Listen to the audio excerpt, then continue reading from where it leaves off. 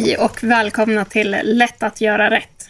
Jag, Erika, och jag, Sara, är jurister och hjälper företag att följa lagar till vardags. Men nu är det dags för vår digitala fikastund tillsammans med er lyssnare. Så, Sara, vad jobbar du med just nu?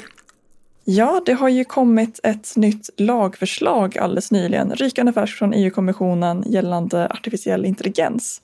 Så det håller jag på att bara lite övergripande sätta mig in i. Det kommer ta väldigt lång tid innan den här lagen börjar gälla. Det är en EU-förordning som, det är ett förslag just nu som ska diskuteras i parlamentet och EU-rådet. Och sen tar det ju 2 år efter det innan det faktiskt börjar gälla. Men det är väldigt intressant att sätta sig in i redan nu. Det rör bland annat högrisk AI, alltså bland annat AI som ska vara delar av medicinska produkter och annat sånt. Och fastställde lite regler kring hur sådana får sättas upp och användas. Hur länge har du väntat på att få sätta dig in i det här? Ja, det är ju ett ämne som jag tycker är otroligt fascinerande. Vad jobbar du med just nu? Jag sitter faktiskt med just det här med att man behöver tänka på hur man skriver. Folk kan tycka att de är jättetydliga med ett beskrivande ord. Men i själva verket så säger det ingenting. Jag kan ta ett exempel som inte rör det här kundcaset. Och det är ordet aggressiv. Då får du ju upp en bild i huvudet, tror jag. Vad innebär ordet aggressiv för dig? Aggressiv, det innebär nog att vara ganska hård och bitsk. Och inte särskilt... Alltså att man försvarar sin egen ståndpunkt snarare än att kunna ta andra till sig. Och jag hade den här diskussionen med några andra för några veckor sedan. Och då var det våldsam som var en självklarhet för dem. Och det här är någonting som jag känner igen från när jag jobbar som polis. Om jag förhörde någon och den jag förhörde sa personen var aggressiv. Då kunde inte jag stanna där utan då var jag tvungen att fråga på vilket sätt menar du aggressiv? För vi har helt olika uppfattning om vad vissa adjektiv faktiskt betyder i praktiken. Vad de har för innebörd. Och det tycker jag är väldigt roligt när vi kommer till vårt jobb. Jag brukar säga att man inte ska skriva värderande utan man ska skriva objektivt. För att undvika sådana här fall där man missförstår trots att man läser exakt samma text. Men man tolkar den på helt olika sätt. Ja, sånt där är otroligt intressant. Jag är ju själv väldigt intresserad av språk i alla dess former. Så jag visste inte att du var det. Det är jag inte. Jag är däremot intresserad av att upplysa andra om att man inte kan förutsätta saker. Det ingår väl i vårt jobb överlag. Ja, alltså juridiken överlag handlar ju om att tolka olika begrepp och göra tolkningar helt enkelt. Det är ju liksom tolkningskonst. Vi har ju i några avsnitt pratat om vad tillsynsmyndigheten Integritetsskyddsmyndigheten kommer att göra den närmaste tiden. Enligt deras planer. Men vad händer om IMY har klagomål eller åsikter om hur vi sköter oss? Precis, och vad kan tillsyn leda till? Där finns det ju 4 olika konsekvenser egentligen som det kan leda till i olika svårighetsgrad. Där det absolut lägsta är att man får en varning. Och det absolut högsta är då att man får sanktionsavgifter som i värsta fall kan komma upp till 20 miljoner euro. Så det är ganska stort spektrum av konsekvenser som kan ske. Det kan ju faktiskt bli mer än 20 miljoner euro i böter också. Om årsomsättningen för koncernen är högre. Det har du helt rätt i, det stämmer. Vad är det? 4% av totala årsomsättningen är det högsta. Precis. Ja, den allra lägsta konsekvensen som kan ske, det är då som sagt att man får en varning. Och det är ju innan en överträdelse ens har ägt rum faktiskt. Så då får man information från IMY om hur de ser att det kan leda till att man bryter mot GDPR om man utför den här behandlingen. Och det är inte bindande och kan därför inte överklagas. Men däremot så kan det kombineras med andra konsekvenser. Men om man har påbörjat en behandling som faktiskt inte är okej, men det är ganska lindrigt, då blir det istället fråga om en reprimand. Reprimand har ungefär samma nivå som varning, men det utfärdas om det redan pågår. Det är dags att sluta göra på det här sättet helt enkelt. Det är bara lindriga lagöverträdelser som kan få en reprimand. En annan omständighet som kan leda till att man får en reprimand istället för någonting annat, det är ju om man till exempel har en enskild firma eller annars en fysisk person och IMY bedömer att det skulle leda till en oproportionerlig börda att få en sanktionsavgift. Då kan man få en reprimand också. Själva lagstiftningen, den är ju till för alla. Och då har man byggt in vissa, stötfångare. För att inte alla ska drabbas lika hårt utan man ska se lite på proportionalitetsprincip helt enkelt. Vilken skada kan en enskild företagare eller privatperson göra gentemot ett multinationellt företag? Precis, i grund och botten så är ju GDPR ändå till för de lite större organisationerna och inte till privatpersoner. Vi har ju sett exempel på när privatpersoner har blivit föremål för tillsyn och till exempel fått ett föreläggande att upphöra med en viss behandling. Och det är ju då nästa steg i skalan, att få ett föreläggande. Och det kan vara att man till exempel blir förelagd att tillgodose en begäran om registerutdrag från registrerad eller att vidta en annan åtgärd som man har skyldighet att göra enligt GDPR. Det kan också vara att man får en begränsning av en behandling, antingen tillfälligt eller definitivt. Och en begränsning då kan det vara till exempel att man får särskilda villkor för den behandlingen man ska utföra, som att den får bara göras för ett enda syfte. Och sen så som sagt kan IMY förbjuda en behandling också. Det blir väl en form av det när man ber om förhandssamråd. Om man nu får tillstånd att göra behandlingen så kan bli förknippat med ett föreläggande om hur man ska göra. Och här så vet jag att IMY brukar ju passa sig för att ge, eller de ska i alla fall passa sig för att ge konkreta förslag på åtgärder om det inte behövs. För att det är egentligen den personuppgiftsansvariga, alltså organisationen själv, som bedöms ha bäst koll på sin verksamhet helt enkelt och vad för åtgärder man kan vidta. Här har vi ju det romregistret som polisen hade. Nu vet jag inte, det var väl innan GDPR. Jag pratar om Skånepolisens register över romer. Där hade polisen gjort som man skulle, hade man skickat det registret på samråd hos tillsynsmyndigheten först. Och då hade tillsynsmyndigheten förmodligen meddelat att han var tvungen att minska omfattningen av registret. Till exempel utesluta barn. Sen vet jag inte om de hade varit så explicita att skriva det, men de hade nog definitivt skrivit i alla fall att minska omfattningen utav det.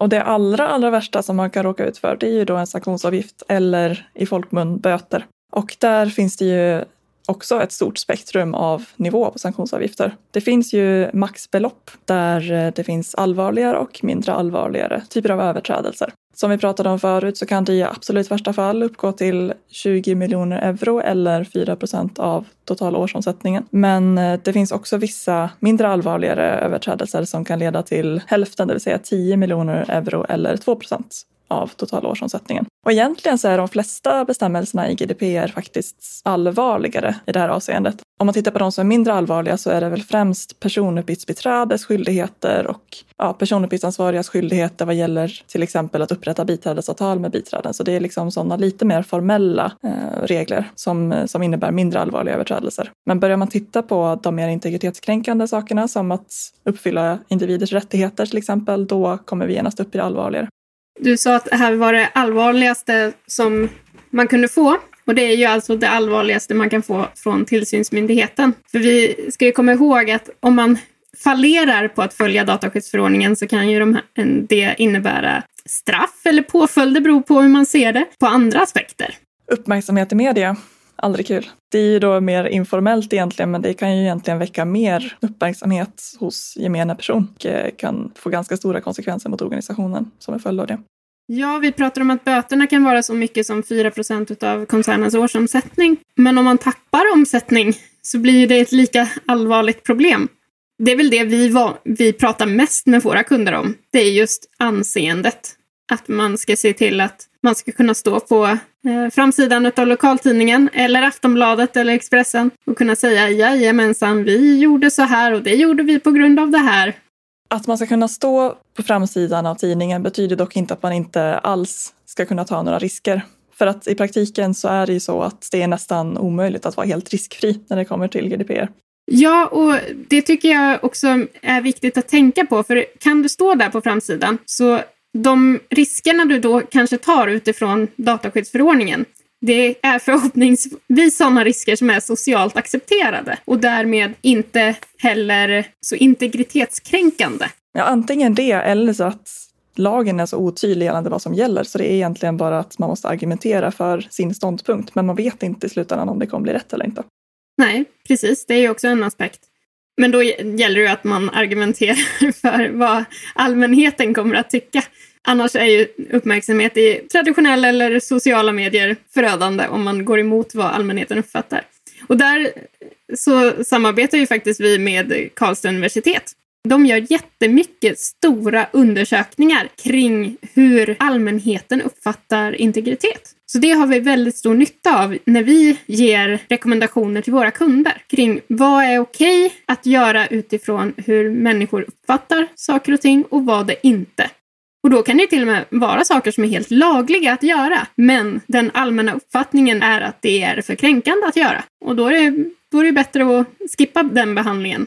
Jag vet att när dåvarande Datainspektionen släppte en rapport över inkomna klagomål de senaste åren så var det ju en del klagomål som, det var inte så att organisationen hade gjort fel. Men individen kände sig ju ändå kränkt. En annan aspekt av vad som kan hända om man inte har koll på dataskyddsförordningen, det är ju faktiskt att man får onödigt jobb i personalärenden. För det har ju vi haft några kunder som har haft personer som inte har fungerat på arbetsplatsen. Och då har vi med hjälp av den dokumentationen vi har tagit fram utifrån dataskyddsförordningen faktiskt också kunnat samla ett underlag till en uppsägning. Till exempel personer som har brutit mot personuppgiftspolicy och så vidare. Det är också en konsekvens om man som anställd inte följer då dataskyddsförordningen. Det är sant, vi har ju pratat om förut att det finns ju inga straffrättsliga påföljder utifrån GDPR just. Men finns det policies på plats, vilket det ska finnas, så kan man ju fortfarande drabbas arbetsrättsligt. Våren 2018, då var jag lite rädd för rättshaverister. Eller rädd och rädd. Jag såg fram emot att möta ett gäng rättshaverister. Jag har alltid älskat rättshaverister. Kommer du ihåg det här att det kom ut någonting om att det skulle kosta 5 000 kronor om företaget hade kvar en i sitt register trots att man inte längre var kund där? Det ringer en klocka. Jag för mig, det var någon nyhet från Frankrike om att det skulle kosta 500 euro. Det har inte jag sett. Inte jag heller. Och då pratar vi alltså skadestånd till individen. Jag har inte sett ett enda rättsfall på det faktiskt. Vad gäller skadestånd generellt? Eller en individ som stämmer vid tingsrätten. Nej, jag har för mig att jag har sett inte i Sverige då, men i andra länder, att det har förts grupptalan. Grupptalan, absolut, det har det ju förts. Jag tänker just på den enskilda rättshaveristen som stämmer ett litet bolag i Sollefteå på 5 000 kronor för att det inte hade rensat sitt kundregister ordentligt. Den formen har jag faktiskt inte sett. Och jag hoppas ingen testar det nu. Att följa lagstiftningen innebär så mycket mer, så att behöva lägga tid på en rättstvist känns onödigt faktiskt. Sen ska man hålla sina kundregister städade, så är det absolut. Ja, Erika, har du koll på försvårande och förmildrande omständigheter kring överträdelser av GDPR då? Det enda jag har koll på, det är hur samarbetsvillig man är. Eller ja, det är det som dyker upp först i huvudet i alla fall. Där handlar det ju om att om man har gjort något fel, erkänn, be om ursäkt, gör det så mycket du bara kan för att lindra konsekvenserna. Det där är lite intressant tycker jag, för att IMY själva säger ju att det är inte samarbete i den meningen att man ska göra det som åligger en enligt GDPR, alltså att låta tillsynsmyndigheten få tillgång till dokumentation och lokaler och så vidare, utan det är ju samarbete utöver det. Då är frågan, vad räknas egentligen som ytterligare samarbete utöver det? Har du något exempel som du kan komma på? Det jag har sett i incidentfall, det är ju hur snabbt man agerat och meddelat sina kunder att det här har hänt. Och även minska omfattningen av incidenten på grund av att man agerar fort. Men sen har det ju faktiskt stått i vissa beslut från tillsynsmyndigheter runt om i Europa att det har ju stått mellan raderna. De var lätta att samarbeta med eller de var svåra att samarbeta med. Så att även om de säger det formellt så är jag rätt säker på just även om man gör det man ska enligt lagstiftningen så kan man påverka det genom hur man gör det. För även om jag ska lämna över all dokumentation, om jag gör det på en gång och utan att de behöver påminna mig och allting sånt, då är jag övertygad om att man tjänar på det i längden. Det ligger nog mycket i det.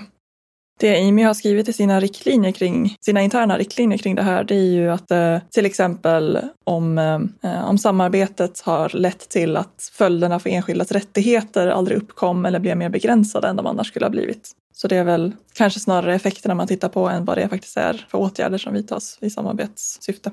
Jag vet faktiskt inte försvårande. Det främsta som jag kommer att tänka på det är om man har brutit mot GDPR med uppsåt. Ja. Det är ju väldigt försvårande. Den lilla detaljen, ja.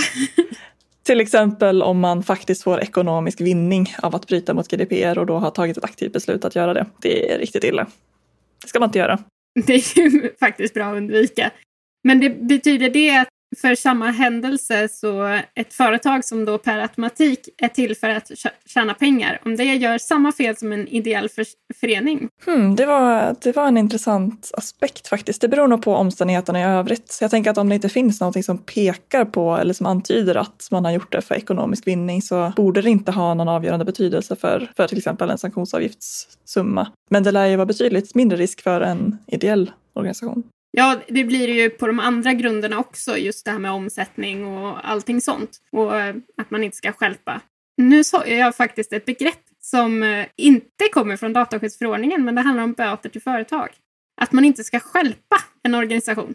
För när jag jobbade inom polisen så jobbade mina kollegor med att utfärda böter till företag för miljöbrott och arbetsmiljöbrott. Och då hade vi som en regel att man inte fick ge så höga böter så att företaget gick i konkurs. Det var en viktig ståndpunkt just i liksom proportionalitetsprincipen att företaget skulle kunna fortsätta drivas trots att de fick de här böterna.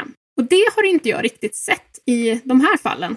Utan här är det mer hur allvarligt är det och sen att man givetvis anpassar efter företagets storlek. Men just det här, den aspekten att företaget ska klara av att ta skadeståndet, det har jag inte riktigt fångat upp någonstans. Har du sett det?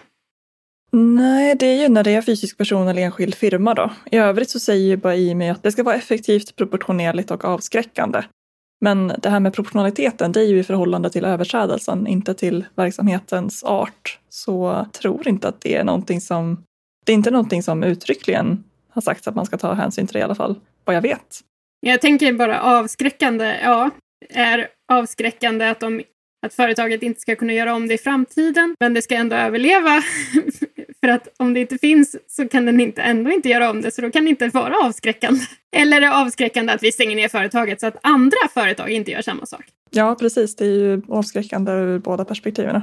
Bläddrade lite i deras interna riktlinjer medan vi pratade och jag ser faktiskt här att det står att den totala summan av sanktionsavgifterna behöver ställas i relation till framförallt tillsynsobjektets ekonomiska situation. Så de gör det alltså. Då har de med den aspekten. Det står dock inte i GDPR utan det är då IMYs riktlinjer. Det har ju att göra med, gissar jag, just den här myndighetspåverkan på enskilda.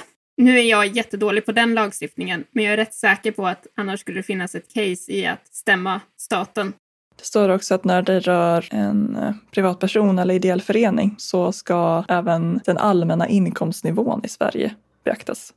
Okej. Det här är ju väldigt intressant att följa just när IMY ger sanktionsavgift och när de ger föreläggande och så vidare. För att deras arbete kommer fortsätta komma och vi kommer se fler sanktionsavgifter framöver. Och då är det ju bra att se vilka risker man tar om man nu inte har förmåga att följa dataskyddsförordningen eller om man hamnar i en incidentsituation. Jag anser ju att vissa branscher borde ha en liten undanstoppad peng ifall att det händer en incident. För även om de inte uppsåtligt bryter mot dataskyddsförordningen så är vissa branscher mer utsatta än andra för incidentsituationer. Så är det just det här också att man vet inte alltid vad som är rätt eller fel. Även om man alltid kan motivera varför man har gjort på ett visst sätt. Men i slutändan så är det ju IMY eller domstolarna som bestämmer. Och jag drar återigen jämförelse till miljöbrott. För har man mark där det har funnits en bensinstation tidigare eller ett sågverk där man hanterar väldigt mycket lut. Man vet inte om man kommer få ha stora saneringskostnader eller inte innan man har börjat gräva. Men man vet att man har förhöjd risk. Andra försvårande eller förmildrande omständigheter kan ju till exempel vara, har man redan vidtagit åtgärder för att minska effekten på till exempel individers integritet, ja då är det förmildrande. Har man själv anmält att någonting har hänt till IMY så är det förmildrande och då är det återigen inte att man faktiskt har uppfyllt skyldigheterna enligt dataskyddsförordningen, alltså det är inte att anmält en incident som skulle anmälas utan det är väl att på annat sätt ha kontaktat IMY då antar jag med information om vad som har hänt eller att påpeka att det finns en brist i någon mån. Försvårande det kan också vara om uppgifterna är känsliga eller om man tidigare har fått till exempel en sanktionsavgift eller ett föreläggande för en väldigt liknande brist i samma sakfråga. Då är det också försvårande. Vem är det som får sanktionsavgifterna då? Det är ju styrelsen som är ytterst ansvarig när det är ett företag. Om det händer, då hoppas jag att styrelsen har en försäkring. Det är inte så roligt om man skulle få så pass mycket böter så att företaget går under och att man därmed blir personligt betalningsansvarig. För det här fungerar ju precis som vissa skatteskulder, att man kan bli personligt betalningsansvarig beroende på givetvis hur man har skött sitt jobb i styrelsen. Vi har ju ett väldigt intressant tillsynsbeslut från en tysk dataskyddsmyndighet nyligen som rör lite de här punkterna med förmildrande och försvårande omständigheter. Där var det då ett tillsynsbeslut till följd av det här Schrems 2-målet som kom förra sommaren och som gäller att det blir svårare att överföra personuppgifter till USA än vad det varit tidigare. Och just i det här fallet så hade de använt en tjänst för mejlutskick som överförde personuppgifter till USA och då ledde det faktiskt inte till någon sanktionsavgift eller någon åtgärd alls, har jag för mig. Det var i alla fall ingen sanktionsavgift och det berodde på att dels att den här organisationen hävdade att de riktlinjer som finns kring det här, de är ännu inte slutliga. Så de är inte helt fastställda. Och de hade dessutom bara gjort 2 utskick och upphört med utskicken direkt därefter. Det var inte känsliga personuppgifter och tillsynsmyndigheten hävdade att de hade samarbetat i ärendet. Så därför slapp de då någon påföljd. Vilket känns jätteskönt eftersom vi sitter i styrelsen för vårt bolag. Och ett av våra första beslut med anledning av Schrems 2, det var ju att byta från den här aktuella mejlleverantören. Och då är jag helt säker på att vi också skulle slippa påföljd eftersom vi också upphörde väldigt snabbt med det. Det var inga känsliga personuppgifter och vad var det mer? Vi kommer garanterat samarbeta ifall IMY hör av sig. Och sen just det här att olika organ inom EU säger ju olika saker. Vem ska vi lyssna på? Det är ju en väldigt viktig aspekt i det hela också. Ja, just vad det gäller de här riktlinjerna kring Schrems 2 så är det ju så att vi har ju 2 stora organ, EU-kommissionen och EDPB, det vill säga Europeiska dataskyddsstyrelsen, som inte är riktigt ense om hur man ska se på det här. Det kanske är därför det går att argumentera då utifrån att det inte är fastställt än hur man på EU-nivå ser på det här. Det är i alla fall vad vi säger till våra kunder. Nej, nu ska jag återgå till mina granskningar av texter tänkte jag. Men vad ska man ta med sig från det här avsnittet? Ja, jag tänker egentligen att det är lite samma som vi har sagt om tidigare avsnitten. Att man ska göra sitt bästa, man ska samarbeta i den nivån man kan och dokumentera varför man gör på ett visst sätt. Så kan man visa hur man har tänkt om man skulle råka ut för tillsyn. Det är en väldigt bra metod för att uppnå de här förmildrande omständigheterna. Att har man ingen dokumentation på plats alls, då är det ju bara ord mot ord. Och då har jag väldigt svårt att tro att tillsynsmyndigheten skulle göra mycket annat än att direkt konstatera att här har man inte uppfyllt kraven. Om man inte ens har uppfyllt sin ansvarsskyldighet, hur har man då efterlevt de andra reglerna? Jag skulle vilja att man tar med sig just det att även om man följer lagstiftningen så hur uppfattas det utav min omgivning att jag gör på det här sättet? Att man ska inte glömma även de andra konsekvenserna utöver de som GDPR fastställer. Till syvende och sist det handlar om medmänniskors uppgifter och att vi ska vårda våra medmänniskor och deras privata sfär. Och ibland så kanske en individ har en mer begränsad privat sfär än vad dataskyddsförordningen förespråkar. Och jag tycker att även de ska kunna vara kunder.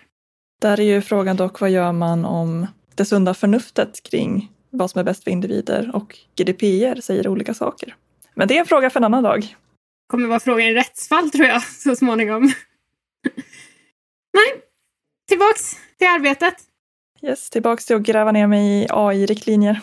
Eller nya AI-lagstiftningen. Jag behöver inte ens säga ha så kul, för jag vet att du har det kul. Det har jag. Ha det gött, så hörs vi. Det gör vi. Hej.